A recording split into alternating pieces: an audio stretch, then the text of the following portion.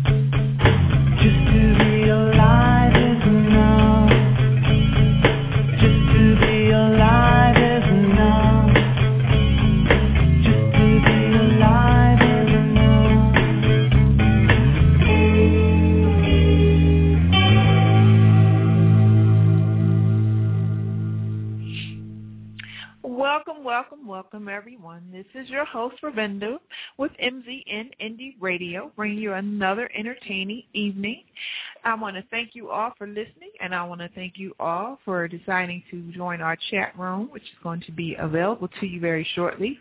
If you have any questions for me or for my upcoming guest, Kay Ballard, please feel free to either call in at 347-237-5050, or you can join the chat room. If you are trying to promote something of your own, you can feel comfortable doing that as long as it's not anything negative or derogatory towards anybody else. And other than that, you can email me at mznindieradio@gmail.com if you are an artist trying to promote your music, and I'll be happy to go ahead and put some of that on all my other websites. Well, we're going to have this hour to discuss a lot of things with our co-host, Ms. Kay Ballard, who is a radio personality herself, and she's also very creative in coming up with a product that describes a lot of different things about divorce that you should know, and she's used her own as a subject of this story. So I'm going to welcome her on, and we're going to find out more about Kay. Kay, are you there with us? I am, Ravinda, and I'm a little bit shocked and disappointed to hear that we're supposed to be entertaining. You didn't warn me of that. Well, I don't know if we're going to be entertaining so much because it really depends on another person's sense of humor.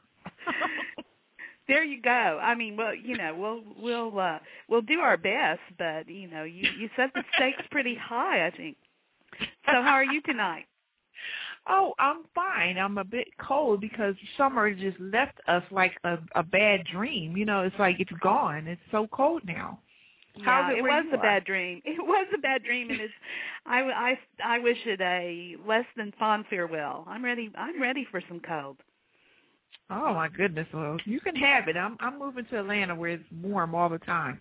So I mean, you know, we have our moments where we get a little cold, but it's never like it is here.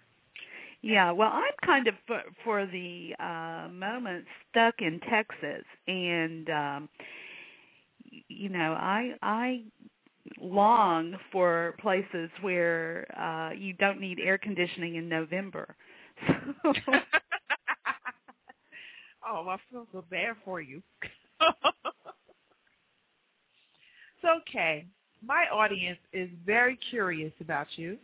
Because, you know, our normal show is usually independent music artists, you know, or people who write books or a local charity organizations. But we all often have, you know, another radio personality because sometimes I'm a little bit selfish. So I just want to give you the floor and tell everybody about yourself and make sure you mention what show you have so you can take some of my audience members with you when you leave today. Oh, well, there you go. I understand that sort of fear of competition, you know, totally. And in fact, I start my conversation with my guests on Women Are Not Funny Radio with exactly that question. I have two questions for them typically, Ravindu. I want to know if they are using Women Are Not Funny Radio as a stepping stone to something better. And then I also try to find out if they're actually there to audition to take over my show. And, you know, it's amazing how honest my guests are. You know, some of them say they wouldn't touch it with a 10-foot pole, and others say, yes, that's exactly why they're there. They want to take over. So I understand we radio hosts, we have to be careful. We have to protect our territory, don't we? That's right. Because what if, you know, you do such a great job tonight that when I come on the next week, nobody wants to hear me. They just want Kay back. Yeah, so that that's would something just I have to deal with. You know? I would just hate that, you know, and that is so likely to happen. Anyway, Women Are Not Funny Radio is a weekly radio show, internet radio show, and you can find it by going to our website, womenarnotfunny.com, pretty easy, and we do a webcast from there, and also you can access it by telephone, and then the replay is posted there always. We have replays and archives. You can subscribe on iTunes. You can subscribe by RSS feed. So we try to be accessible. And, in fact, most of our millions and millions and millions of listeners actually listen to the replay rather than the live broadcast, which is at 4 o'clock Eastern Time every Friday. And what we do on Women Are Not Funny is we try to disprove the premise. I would say we are successful on the rare occasion, but it is not a comedy show per se because we just don't have the skills. But we do have very amusing women who are quite accomplished as our guests, and we talk some of the time about the role of humor in their lives. We talk about what they're doing. I sometimes go to the absurd because that's just part of my normal personality, or my abnormal personality. But we have a good time, and we call it a fun conversation that matters. We talk about what's going on in the lives of the women who are our guests, and they're all very interesting women and accomplished, and some of them are personal friends of mine. Some are people I just want to get to know better. And so for me, it is a great joy to do that show every week. Now, one of the things that we've started doing, Ravindu, and I, offer this up as an idea for you, because it's been very interesting to experience this. We now have every episode transcribed.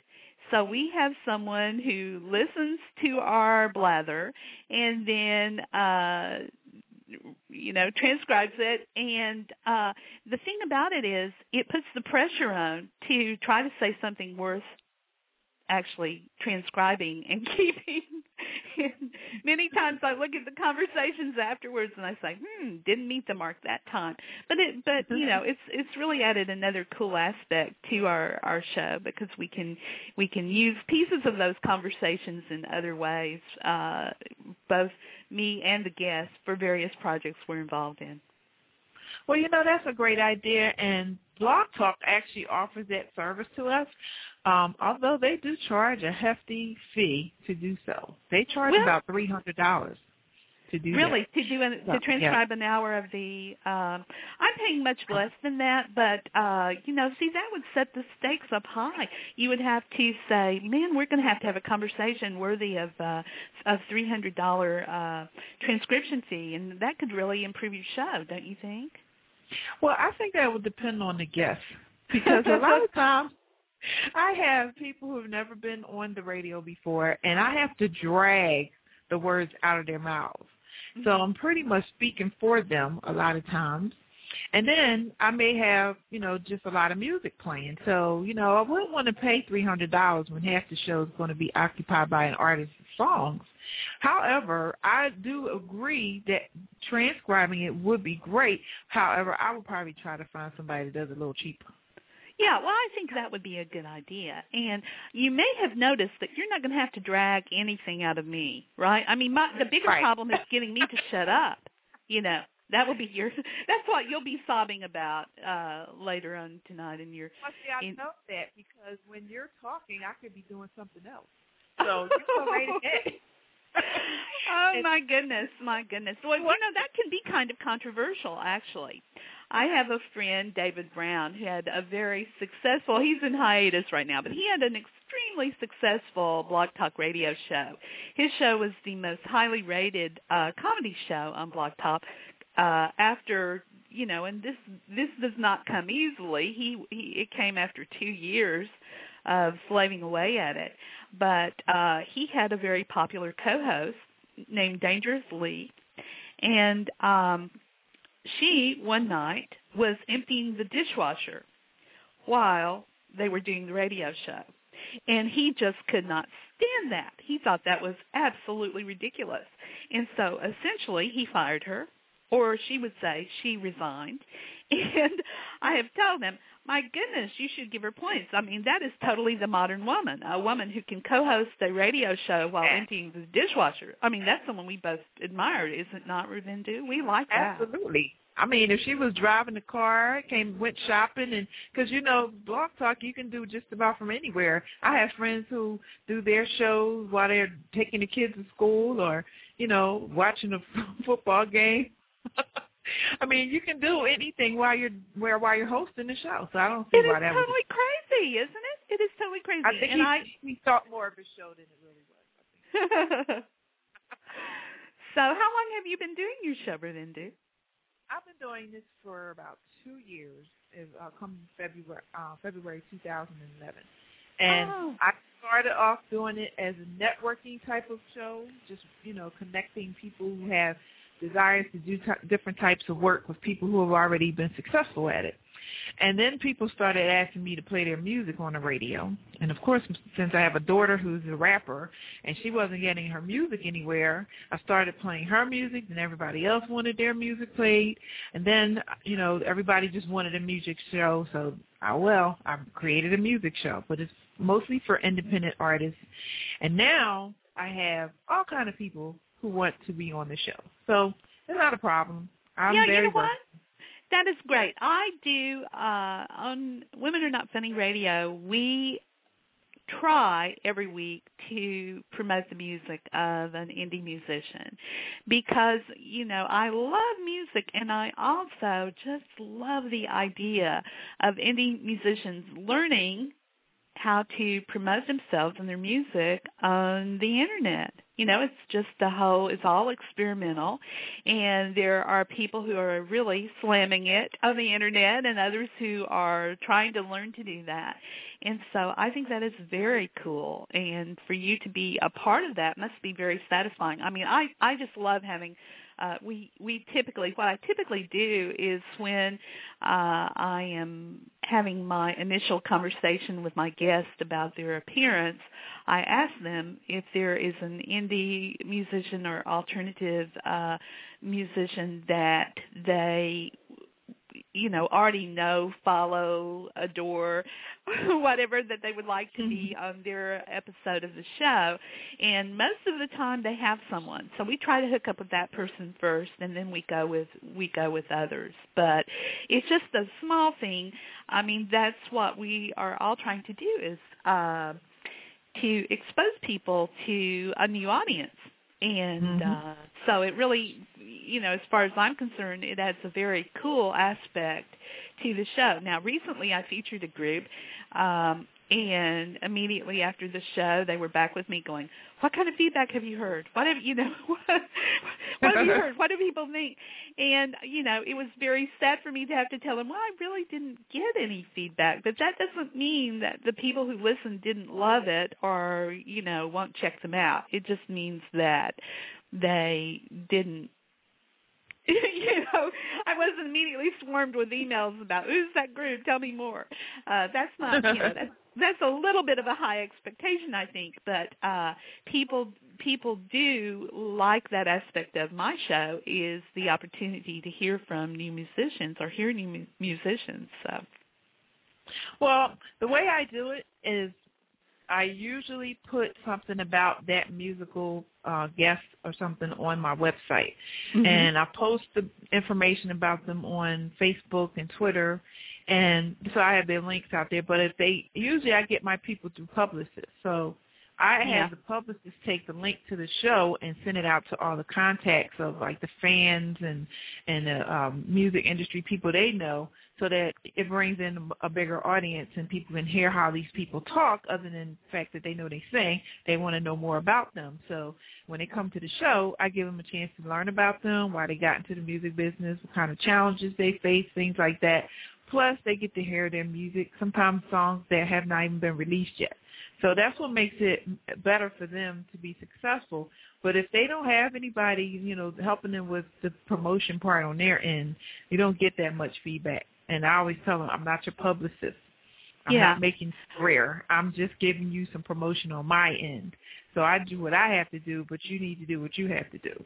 Yeah, well, absolutely. And I certainly, the musicians that we promote on the show, there are links on our show notes that go to their websites and that sort of thing. But you understand what I'm talking about. It's not there's not a swarm of comments about the musicians, just general comments that I get from my listeners that they love that aspect of the show, the opportunity to learn about new musical groups. And I'm involved in another internet, quote, entertainment vehicle, the Social Media Soiree, that's currently on hiatus. But same thing for that. We always select a independent musician, typically someone, though, who is very active in social media, to feature on the show, feature one of their songs on the show. And also, since that show tends to be theme-based, we choose a musician that has a song that fits in with the theme. So it's really, that show is not about promoting indie musicians. That just, once again, like Women Are Not Funny Radio, it has that aspect. And it just adds for a much richer production, and one that is a lot more fun for everyone. So I love doing that. Well, it sounds like it's fun. Now, let me ask you, what was it that made you want to get involved in radio? Well, I am a keynote speaker, and one thing you could say about me that would be just disturbingly true is that I never met a microphone I didn't love. So the opportunity to talk is something that I've taken advantage of on every possible occasion. Women Are Not Funny actually started. I have a company called New Media International, and we do a variety of things. We are new media publishers. We are software developers, and we collaborate with people worldwide on a variety of projects. And so one of my friends, who is a very talented composer and musician, has had several fairly successful CDs with her group, the Paula Kelly Orchestra, is Paula Kelly. And she, like I said, is a composer, does scores for movies, does a whole lot of things in addition to performing. And she is also extremely funny. And has a comedy career in indie film. And so we actually designed Women Are Not Funny Radio as a star vehicle for her.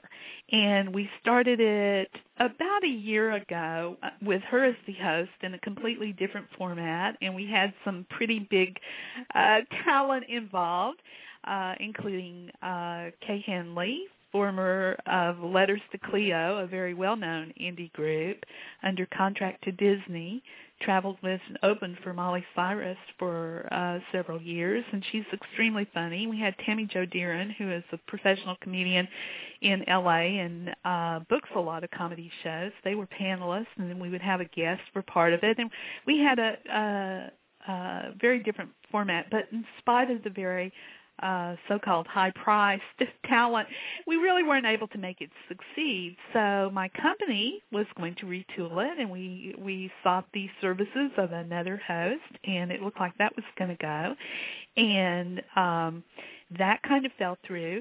And so, finally I said, hell, I'm doing it myself, with the idea that by having a weekly show, I would learn how to do it, and I'd get better and better. And I think that's happened a little bit. I can tell you, even though I'm a professional speaker and have no trepidation about speaking, doing a weekly radio show is a lot harder than one might think. It certainly is more difficult than I ever suspected.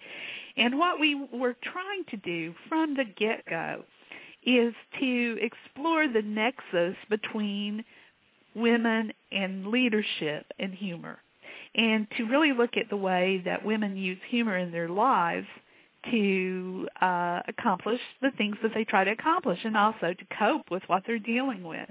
And so we were kind of exploring the idea that we'd have some conferences between where we, on the stage, we'd have a combination between comics and academics, and we haven't gone there yet. We may go there. But it, in some respects, it's been kind of an ambitious project, and in other respects, not ambitious enough. But I style myself as the accidental host, and the reason for that is it's true. I never intended to be anything more than the producer of that show, but now that I am the host, I love doing it, and so I'm going to continue to do so. Wow, that's amazing. Now, I admire that a lot, because I love it when a woman has ideas for something to happen, and especially when you're speaking to other people and for some reason they don't see the vision, and you end up doing it yourself. And I love that we take on those types of, challenges as women, because we can't keep sitting around waiting on folks to just say, that is a great idea. I think I'll go ahead and do it. And when it's coming to you so clearly, and you know exactly what to do and what will work, and other people can't see that yet, it drives me crazy, because I go through that a lot. So that's why I do so many things. People think I have multiple personalities. Well, that's a really great explanation. I'll hang on to that. The thing is, though, I can't really claim. Our vision for Women Are Not Funny has changed, and over a period of time, and in some respects, and as you stated in your own experience, Internet radio is very experimental. It's very new, and in terms of what works, it's very experimental. In terms of what it takes to get an audience, it's very experimental. And the fact is, one of the things that I've discovered, and I think this is a hard thing for people to get their brain around, but an internet radio show, potentially, and it's probably true of old media radio as well, but you potentially have an audience in some respects of people who are not even your listeners. So there are people who know me or know of me, know I do Women Are Not Funny radio, who have never listened or have only listened one time, but they have an awareness of it and an understanding of it and associate it with me. So in that respect, it has an audience outside of its just listenership. And so it has some value to me and my company in that respect, even, above and beyond any listeners that we might gain and your raw numbers in that regard. Does any of that make sense to you? Absolutely. Now, how do you track your listeners? Well, I don't think you're using Blog Talk, so you're using a different format. I'm not. No. We own our own platform. And I tell you what, it's actually very, very difficult because, and so a lot of times when people ask the question and the answer that I give sounds kind of, like weasel words, but it really is true. The way we're doing it right now, it is very difficult to track because we can certainly track the number of people who visit our website, but that does not mean that they are listening, and that doesn't track the number of listens that they give or, any of that sort of thing. Now, there is a way to do it, which I'm all set up to do it. I just haven't done it, where I can put the audio on a different host where I could track the actual downloads from that host, right? But what I have it on a different hosting platform now that doesn't give me that information. So I don't know how many people actually download it. Then there's also the option of playing it on the web. There's the option of subscribing RSS. There's the option of subscribing on iTunes. So, it's all very complex. We get a lot of clicks all during the week, and certainly I'm promoting it on different social media platforms prior to the actual show. So people who click through then don't necessarily listen, So it's really because they're, if they're listening, they're not listening to that week's show because it hasn't happened yet, but they can listen to other shows, and they do. So, a lot of my evidence is anecdotal. A lot of it is, and I could probably also know more if I cared more about that, and so part of it is I don't want to be so led by the numbers, that's really my focus, because in some respects that isn't important, although it's always important to have an audience. You want that. So, yes. So if I think it really is it's a big value to me, because I hate, how you talk to your kids and sometimes they're not paying you any mind. Mm-hmm. They're not listening. I don't want to feel that way with an audience. Like, I don't want to talk into the air and nobody's listening, or maybe two people are listening. So I'm glad that I'm on Blog Talk, where they can track how many people download the show and who are listening live and who call in.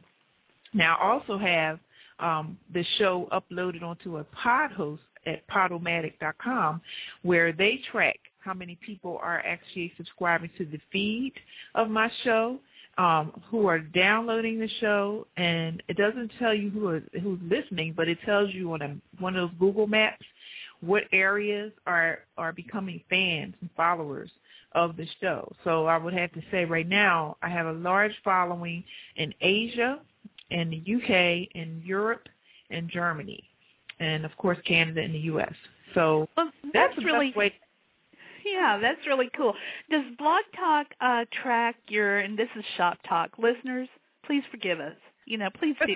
Please forgive us. We are not ordinarily rude. We're just momentarily rude. After this, Ravindu, let's agree that after this little bit of Shop Talk, we'll talk about something else that our listeners will care about. Oh, sure. Does Blog Talk also track your the people who listen to it streaming, even after, obviously there's the live listeners who listen to it streaming, then there are people who come back and listen to it streaming, and then there are downloads. So there are all those possibilities on Blog Talk. Do they track all of those and give you information? Yeah, they track the live listeners, which is like who's listening when the show comes on the first time. Then whoever comes on to stream it, is the actual stream becomes sort of like a download. So they can download it when they go to listen to it again, because they have to go on their computer in order for them to hear it now. But it's not like they consider the any sort of replay, they consider it the same as a download, correct? Yeah, and I'm doing pretty well with that. But I find that more people download it based on the fact that there's like a zillion people on that time of night, and not everybody can listen to that person's show that they like to listen to when they have other topics going on. So I depend mostly on my downloads, because I know those are people who are interested enough to come back. Yeah, well, that's all very cool. Another advantage that Blog Talk Radio has, I think, is that for some reason, and I don't understand what it is, how they're tied into the Google algorithm, but they rank pretty high on the search engines. So the Blog Talk shows rank pretty high on the search engines. Sometimes when I'm on Blog Talk, that will come up higher than maybe I even want it to, in terms of whatever else is there on Google that I'd like people to, be looking at when it comes to me. But so that's another cool thing about Blog Talk. People who want to get into internet radio are always trying to, determine, is that the way to go? And it definitely, Blog Talk is a very powerful platform and offers a lot of tools, so as you know very well, so I can understand why you would find it very appealing. We choose to own our own platform, and it's just a choice that we made after looking at many options, including Blog Talk. Well, I believe in doing what you're doing too, and owning my own, because Blog Talk, while they do offer this great service, I don't make any money up. So I like to spend a lot of my time talking to people for a price. So I would prefer to have my own, in which I could at least have some revenue coming in from advertisers or something, or other people who have something really great they want to promote, and they'll pay me for it. So, of course, I'm going to take, the ethics from this show and put it somewhere else, but I'll still keep my Blog Talk audience, because it's great when you want to have talk conversations, but when it comes to playing music back, the sound quality is not that great, so it's better for me to put that portion of my shows on a separate platform, so at least they feel that the people are hearing the best quality of their songs, and then I could throw in a couple of conversations if I want to, but I think I would prefer to do that, but still keep the Blog Talk around. Yeah, well, that's great, and I think there's some options. I think even for someone who, like me, who has their own platform, I think Blog Talk will actually let you upload your shows into their platform and play them there as well. It's something we just haven't really looked into, and I don't know the advantages and the disadvantages of that, but we actually don't have advertisers. We are in conversation with someone about sponsoring the show, which of course would be similar, but just a bit different. And but anyway, no, you're right. It is a labor of love, but it is a lot of labor for only love. Right, right, and it's only love. That would be like, even though we can speak as freely as we want here, it would be similar to me being a prostitute on the corner giving out free services to whoever drives by in a Cadillac. So, not any other car, but like only to the guys with the Cadillacs. Mm-hmm. So I wouldn't want to do that, give it out for free. So the same thing goes here. I don't like to keep doing it for free. And it's great to have this audience, and it's great to have all that, but I spend so much time getting ready for a show, putting it together, editing the show, promoting the show, hosting the show. All that is like a full-time job now. So yeah, the more popular it gets, and people who do a weekly show, whether it's here or somewhere else, know that it really pounds you to do it every week, because you have, for me on Friday afternoons when I finish with a show, I just feel, oh, wonderful. And then you realize right away, oh, well, it's time to get the show notes up for the next show and get ready and so forth. And so doing it weekly is hard. At the same time, I will tell any listener who's stuck around and is still interested after all of this shop talk that it's very difficult to build an audience for a show unless you do it weekly. It's just, one of the things. So people have other solutions. Some people do one every 2 weeks. Some people do one once a month. Some people do one whenever they feel like it. But that is not a very good strategy, in my opinion, in my experience, for someone who's trying to build an audience. Oh, yeah. I agree with that. And at this point, with me adding shows and then every once in a while I'll take a break, I'm a little bit over 30,000 listeners. And when I have the numbers from the Podomatic added to that, it reaches over 50,000. So to get that, you have to be on enough to actually get those listeners. And you have to have a lot of popular people on your show every once in a while to bring in an audience. So I bring in celebrities sometimes and, people well-known, actors, singers, writers, whoever, once in a while so that it helps boost up the audience. And then I could just take a break and have somebody that's not very well known. But it's okay. It's pretty cool. I enjoy doing what I do. So. Well, darling, you could not have anyone more popular and better known than me. So this should do enormous things for your numbers. I mean, just get ready. They're going to skyrocket. They'll go through the roof. And I really believe you. Yeah, and more, what's even more scary is I really believe myself. So. Well, I'm sure that you do, and it's a great thing because you have to start with at least one person to believe in you. So why not yourself? Why not? So one thing you mentioned, do you want to go, do you have a direction you want to take this? I'm actually going to go into how popular you are when it comes to divorce. So we can talk about the CD that you came up with. Oh, darling, my divorce is a celebrity. My divorce is a celebrity. I have a comedy CD called KK's Divorce, and any listener who's interested in checking that out can go to kk'sdivorce.com. Of course, the actual CD has an apostrophe in it, but the website does not. KK's Divorce. And what this is the website. I mean, how many people have a divorce that has its own website? That's what I would ask. My divorce is extremely cool, and it's good because it's the only divorce I have, so I just have to put all of my energy into this one divorce, but I have a comedy CD about my divorce. And what happened was, after the divorce, I just got this crazy idea in my head that I wanted to have my divorce on iTunes.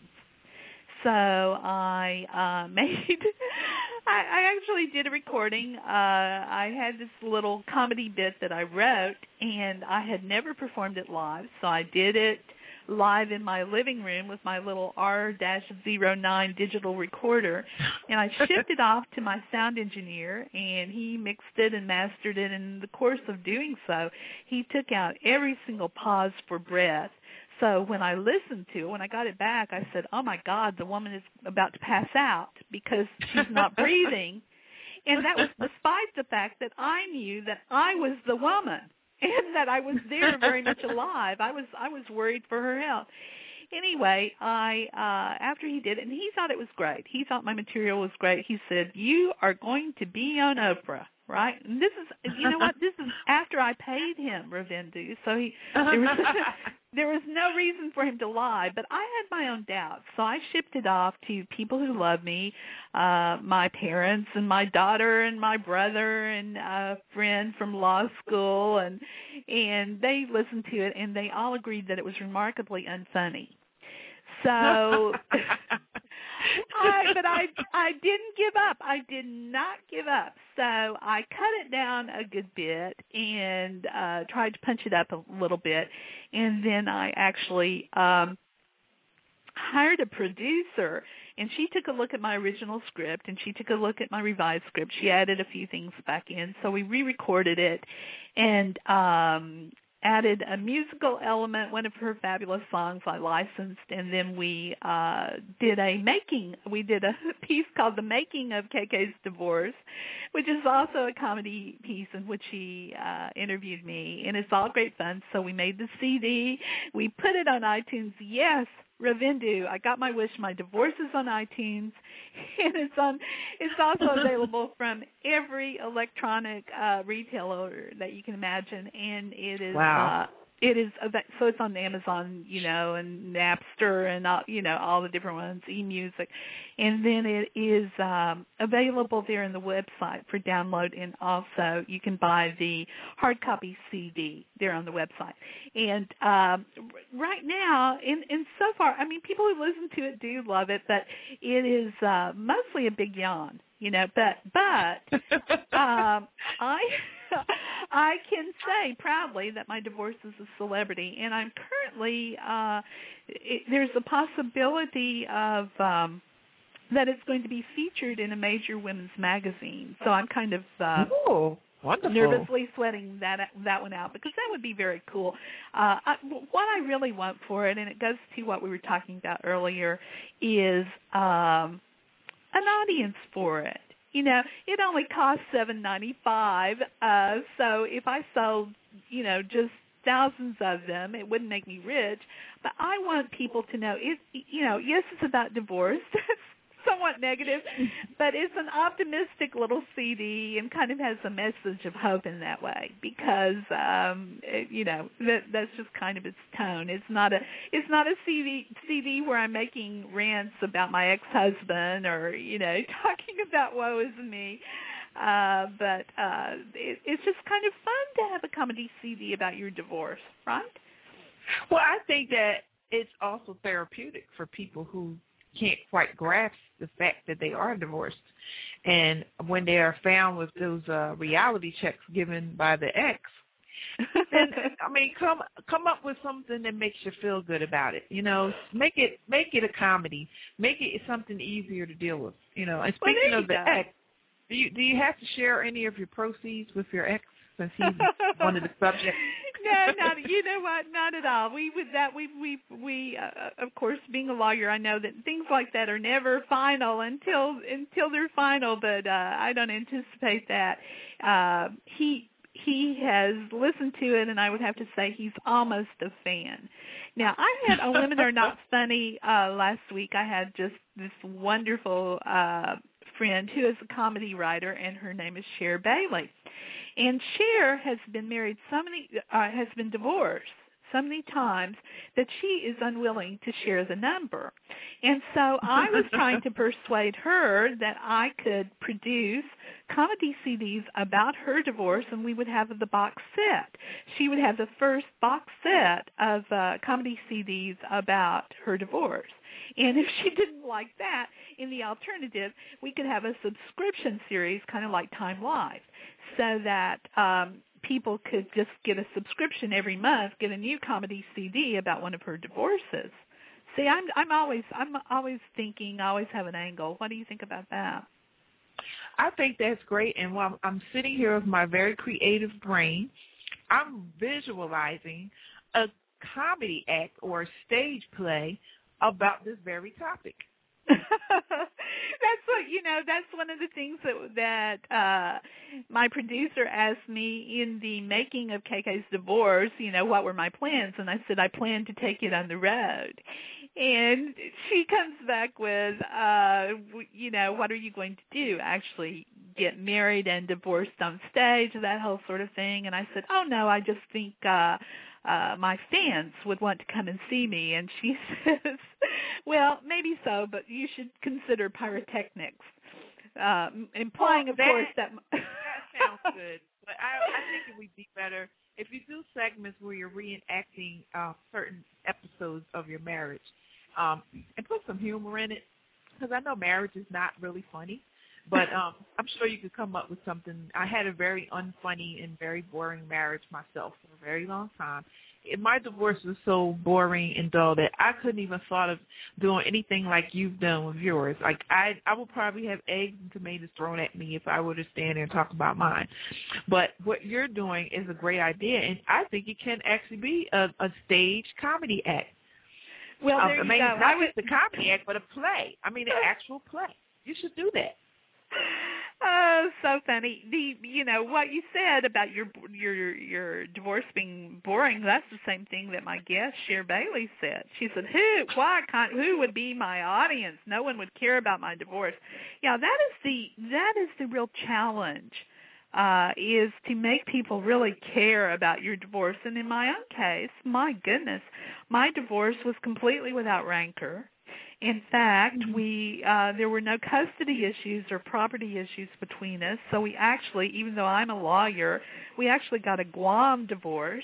So in most cases, my divorce is in my imagination, and I deal with that. But I would say, and here I'm talking about the producer, because I'm the executive producer of the project, and that's really what I would like to do, is help everyone have a comedy CD about their divorce. We could come up with aspects of your divorce, Ravindu, that people would find interesting. And by people, maybe only one person, I don't know. I'm not sure that there's a huge audience for divorce CDs based on my own experience. But we could find things about your divorce that people would find interesting. Maybe they would even be interested by the very boring nature that you mentioned. There are people right now. Well, the boring part was not from my point of view. It was mostly from his. He was the boring one. I mean, he never drank any alcohol. He only drank cranberry juice. Everywhere he drove at 35 miles an hour. I don't care if it was on a major highway. If that said 65, and we always push it up another 10 notches, he'd still be doing 35. I think the most exciting part of the marriage is finding out that he was actually pulled over for racial profiling by some Newark, New Jersey police officers because he was driving so slow. They thought he was on drugs. So they took him out of the car. Darling, They you know what? I mean, that's the only exciting part of the marriage. I style myself as a comedian, and you are a comedian as well. My goodness. Now, see, you're confusing. You're getting the things confused. There is the divorce, and then there is the ex-husband. Those are different things in terms of their comedic potential. Now, you can have a boring marriage, you can have a boring husband, and you can have a boring divorce. And it sounds like to me that you have no more than two of the three. I did have a boring divorce. The boring part was that I wasn't even there when we got divorced. So that was the boring part, because all I had to do was fill out a piece of paper and it was done. So I would say I wanted to fight. Yeah. I wanted to throw his stuff out of the window. I can tell you this. I can tell you this, and I'm sure you can relate and agree. Right now, there are millions of people, some of them may even be listening, who are going through a divorce, and their heart's dream would be for their divorce to be boring, because they are enthralled in a battle, and it's costing them a lot of money, and it's costing them a lot of grief, and so they are totally envious of you that you had a, quote, boring divorce. You have become the subject of envy of many. Trust me on this one. I suppose that's correct. But in fact, you can engage in some na behavior. My divorce was boring. Well, hopefully when I get married again, I can find some things to be fun during the marriage, so that when we do get a divorce, because 9 times out of 10 that can happen. When we have a divorce, I'll make sure I have reasons for him to make it exciting for me. Oh, darling, I'm so glad to hear you think ahead. That is perfect. Among the other things that you consider when you are considering getting married, you could say that. What is the potential here? What would my divorce CD be like? And just try to see if the relationship meets the mark from that standpoint. I like that. I love a woman who thinks ahead. Brilliant. Well, I mean, what else can you do? You know, you can't live in a fairy tale land. Well, but, you know, we can aspire to, right? We can aspire to. I mean, you know, at some point in your life you're going to get cancer, you know. You might as well prepare yourself for it. So same thing goes for divorce. Same thing goes for getting hit by a car. Same thing goes for getting mugged. I mean, I've been mugged. I've had 3 car accidents. I've gotten divorced. I had threats of cancer. So what is left? Well, I haven't been shot. So, okay, I'm okay for now. Oh, my goodness. Oh, my goodness. You are a paragon of optimism, aren't you? I just try to keep it real. It's going to happen. Well, I guess prepared. that's the way we differ. I try to keep it unreal, man, and I really do. Well, I mean, we have to balance each other. So there you go. Real, and you keep them dreaming about fantasy worlds, or you keep them not thinking about that they really can walk out the door and get hit by a car. So you just don't know. Oh, no, you're not going to get hit by a car. You're just going to get grazed, and then you'll be fine. I know. Let me tell you what. I know about all those things. I really do. But one of the things that I also know, and if you think about it, you know as well, that happiness is something, it's more of a decision than anything else. And it's something that comes from the internal rather than what's going on around you. So, as I say, once I learned to be fake happy, I'm happy all the time. Fake happy? Well, you know what? It's, as far as I know, fake happy is the real thing. So. Well, how would you define happy? Like, what exactly is happy? Like, does it mean that you don't have any bills to pay, or you're caught up with your bills? Does it mean that you got a great job and nobody gets on your nerves? Or does it mean that your kids are treating you right, or does it mean that you're just not dealing with any really crazy stuff? You're doing what you want to do. I mean, how would you exactly define happy? Well, see, you know what, Ravinda, I really like you. You're just very fun. The thing is exactly what I just said. Happy is a decision. It is a way to live that it's a way you've decided to live. And so all of the things that you mentioned are aspects of our life in 2010. And, they go on around us, but happy is a framework and a way to be. And, kids are at some point no longer kids, and adults. In fact, my situation, I used to have a daughter, and when she got to a certain age, I realized that I was way too young to have a daughter that age. So I promoted her to my sister. And so now she is my sister, and I no longer have a daughter. And it's really cool because should she decide to have children, I won't be a grandmother. I'll just be an aunt. That way, I can maintain this state of youthfulness throughout my life. Well, that sounds like fun, but unfortunately I don't have that luxury because my daughter has a way of making our relationship selective. There are times when she does act like a daughter, when she needs something, and there are times when she's more like a sister when people don't think we're related as far as being mother and daughter, but they think we're sisters, but it's the way she's talking to me, so they don't think that I could possibly be her mother. So I mean, it depends on what the situation is and whether we are actually mother and daughter or not. Yeah. Well, you might just consider my approach and just plain over promote her to sister, and then you're done with it. And then she can continue to have more of a. Well, I mean, what are you saying?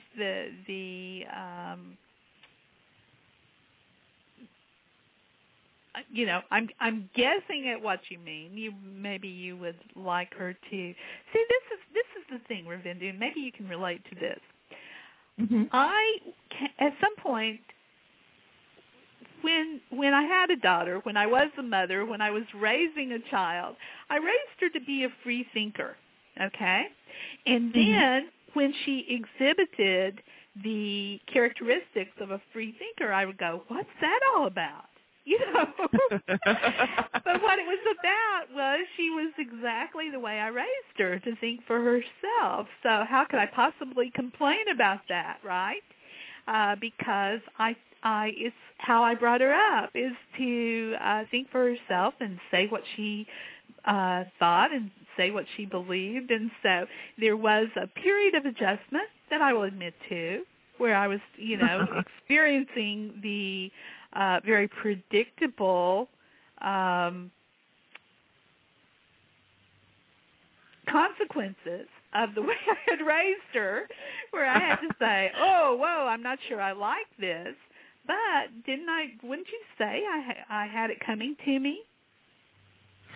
Well, I would say that because I tell her the same thing about her son, my grandson. I know that he is the exact same way she was when she was little. And so now it's like what they say, you're going to get that back with the way you behave with your parents. But that's the way she's allowing him to be, you know, free-natured and all that. So there are times when he does things. He's only 4, but he does what he wants to do. And then she has to get on his case about it. But I'm like, you let him do that. You let him be that way. So why are you complaining? Yeah, well, exactly. And you know, in my own case, when I was an active parent, I was really kind of scared, because I remembered that when I myself was 14 years old, I was horrible, Ravinda. I was terrible. I was mean to my mother. I was mean to my teachers. I was mean to my friends. I was just, you know, outrageous. And so my expectation was that my own daughter would give it right back to me. You know, that I would get my just desserts when my daughter hit teenage, that she would be the same sort of horrible person that I was when I was that age. Oh, no. It's untrue. She was sweet. She was perfect. She was, you know, it was just incredible. And I kept on waiting for the shoe to drop. You know, this cannot go on. It never happened until, I'd say, when she hit about 20. It was her time to kind of shine, if you will, in the universe of acting out.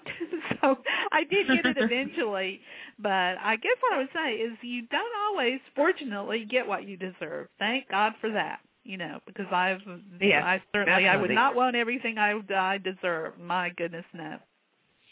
Well, I have a new concept on the way I do things.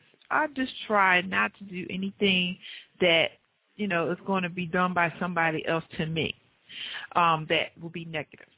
So I wouldn't do anything that I wouldn't want to happen to me or for people to be like to me.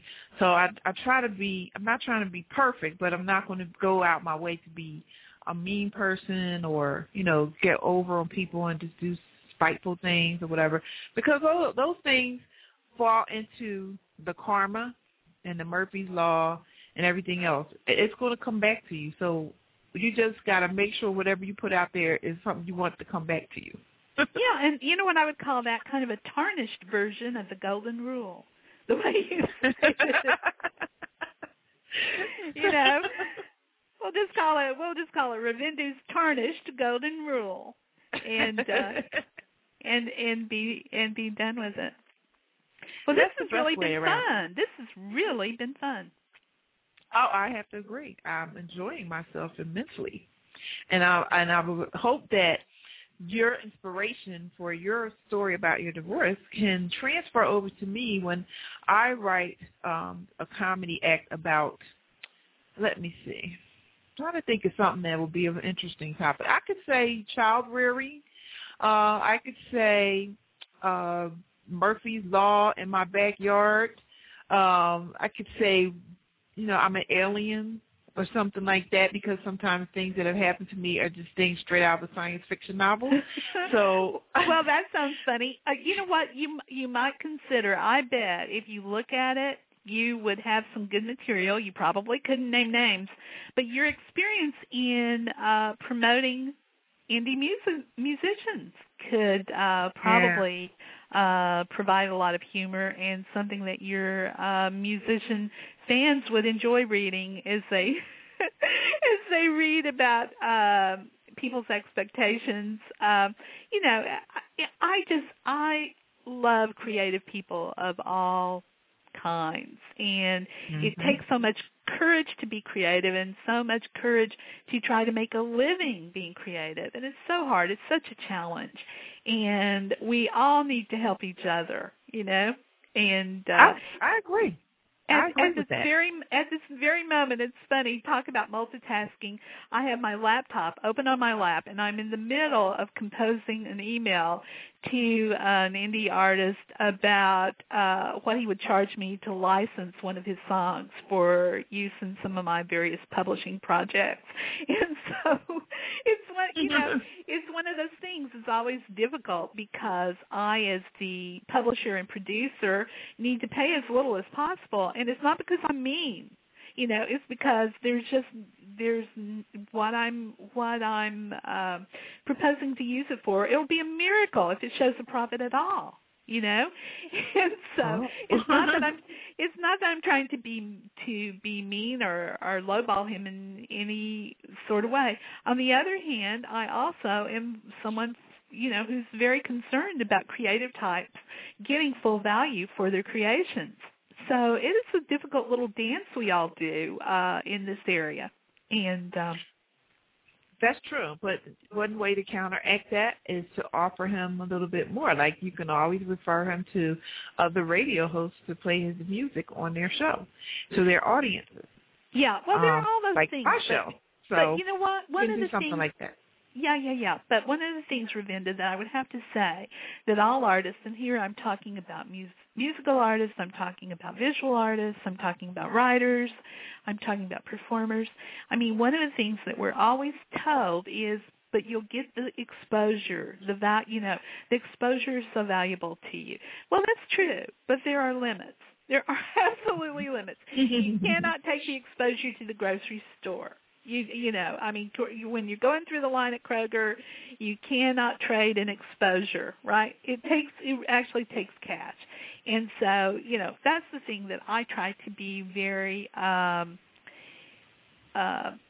aware of, and in terms of offering people exposure, you know, and that's what I mean by we have to help each other. And so part of my job is to also make the project that I'm proposing to actually make it profitable, so that it will merit a licensing fee that this guy could actually take to Kroger.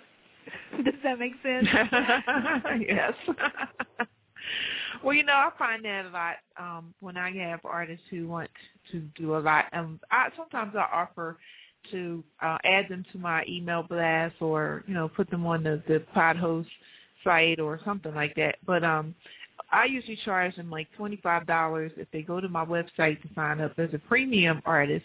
And then they got the whole year of me doing things like that for them for that $25. Now, I have people who actually are not that great as artists, and they want me to do that and send their music to all my radio host friends, and I just can't do it because of the fact that they will never take anything else from me again if they hear certain music that I submit, you know, that I've received from some artists who really think they are talented. I think those are the same people who actually went and, you know, auditioned for American Idol and ended up in those bloopers that they put on there of all the people that really suck. So yeah, that's funny. It's hard. It's hard yeah. to tell.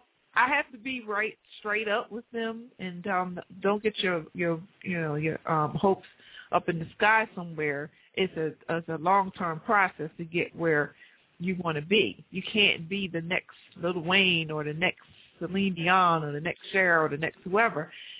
just because your family loves your music. Well, you know what? I agree with you totally and completely understand where you're coming from and where that has a parallel in my own life. I don't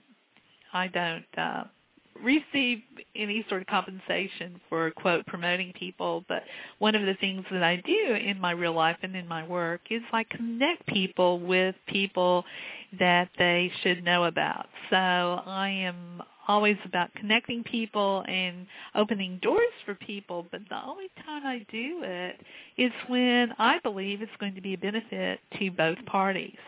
So if there's someone, particularly a younger person, that I'm trying to promote and connect, and by promote, I mean little p promote, you know, anyone that I connect that person with, the person is going to know that I have a solid reason for thinking that, you know, that there's something to gain for both of them to know each other. And you have to bring that integrity to it, like you say, or no one will listen to you ever. They won't. They right. just won't believe in your recommendation, and they will say she don't have any good ears on her. Exactly. She has, you know, she has. Who cares if she thinks they're good because she doesn't know what's good. So, right. You know, so that's really important. But I mean, one of the things that you also want to do, I'm sure, is the people who want your help, who you're not ready to help them in that way, you still want to encourage them, because if you're someone who is a musician and you're not at the level that you could be, you can get there. It just takes talent and, you know, and some people are remarkably untalented, I suppose, but for most people to keep on and keep working at it and get better and get help, get lessons, whatever is required, it can be done, right? And so someone who has creative flair, someone who has creative flair, or maybe you need a better producer, or who knows what you need, but don't give up. Just don't. Oh, well, you know what? What I do is, because I do similar things that you do, I connect them to other people. So I will send them over to someone who is a music person that reviews an artist's music, to tell them exactly, you know, where they are and what they need to do, if they have to get better production, work on their vocals, or, you know, whatever it is they need to do. So I'll refer them to that person, and it doesn't cost anything, but it'll save them, because when they go to a showcase that charges $300 just to sing in front of a label representative, and then they're out of the $300 if they go in front of them like they did on American Idol and suck really bad, they're out of $300. So instead of doing that, I advise them to, you know, go to somebody else that is not charging them that kind of money. When they get to that certain point where they're good enough to be presented in front of a label person, they'll go directly to a label person, not have to pay $300 just to sit there and sing for 5 minutes. Yeah. You know, I can invite really that person to my show, and then they can listen to them for free. Well, Ravinda, this has been fun. It certainly has. And I must ask you to please come back again, and we'll have some more stuff to talk about. And then you can also bring any of the artists that you know of as well, so we can add more music to the show. Oh, well, that would be cool. That would be very cool. I would love that. Absolutely. Okay. Well, thank you so much. The recording will be sent to you so that you can use it for your own purposes. And I want to thank all my listeners out there who are enjoying myself and Kay have these wonderful discussions. If you, too, have a life experience, you want to actually make a comedy out of it, we can give you some help on that. So just give us a call here and there you go. Email me. We can make something that would be pretend funny, can't we? Yes, we can certainly do that. We can make something that would be fake funny. So, yeah, thank you so much. I would love that. Thanks, Ravinda. You're welcome. And you have a good night, Kay. And I'm going to go out with my theme song from Kill Bill. Everybody knows that I play this because it's a really kick-ass song. So everybody have a great night. I'll see you on the next show. Nothing better than a kick-ass song.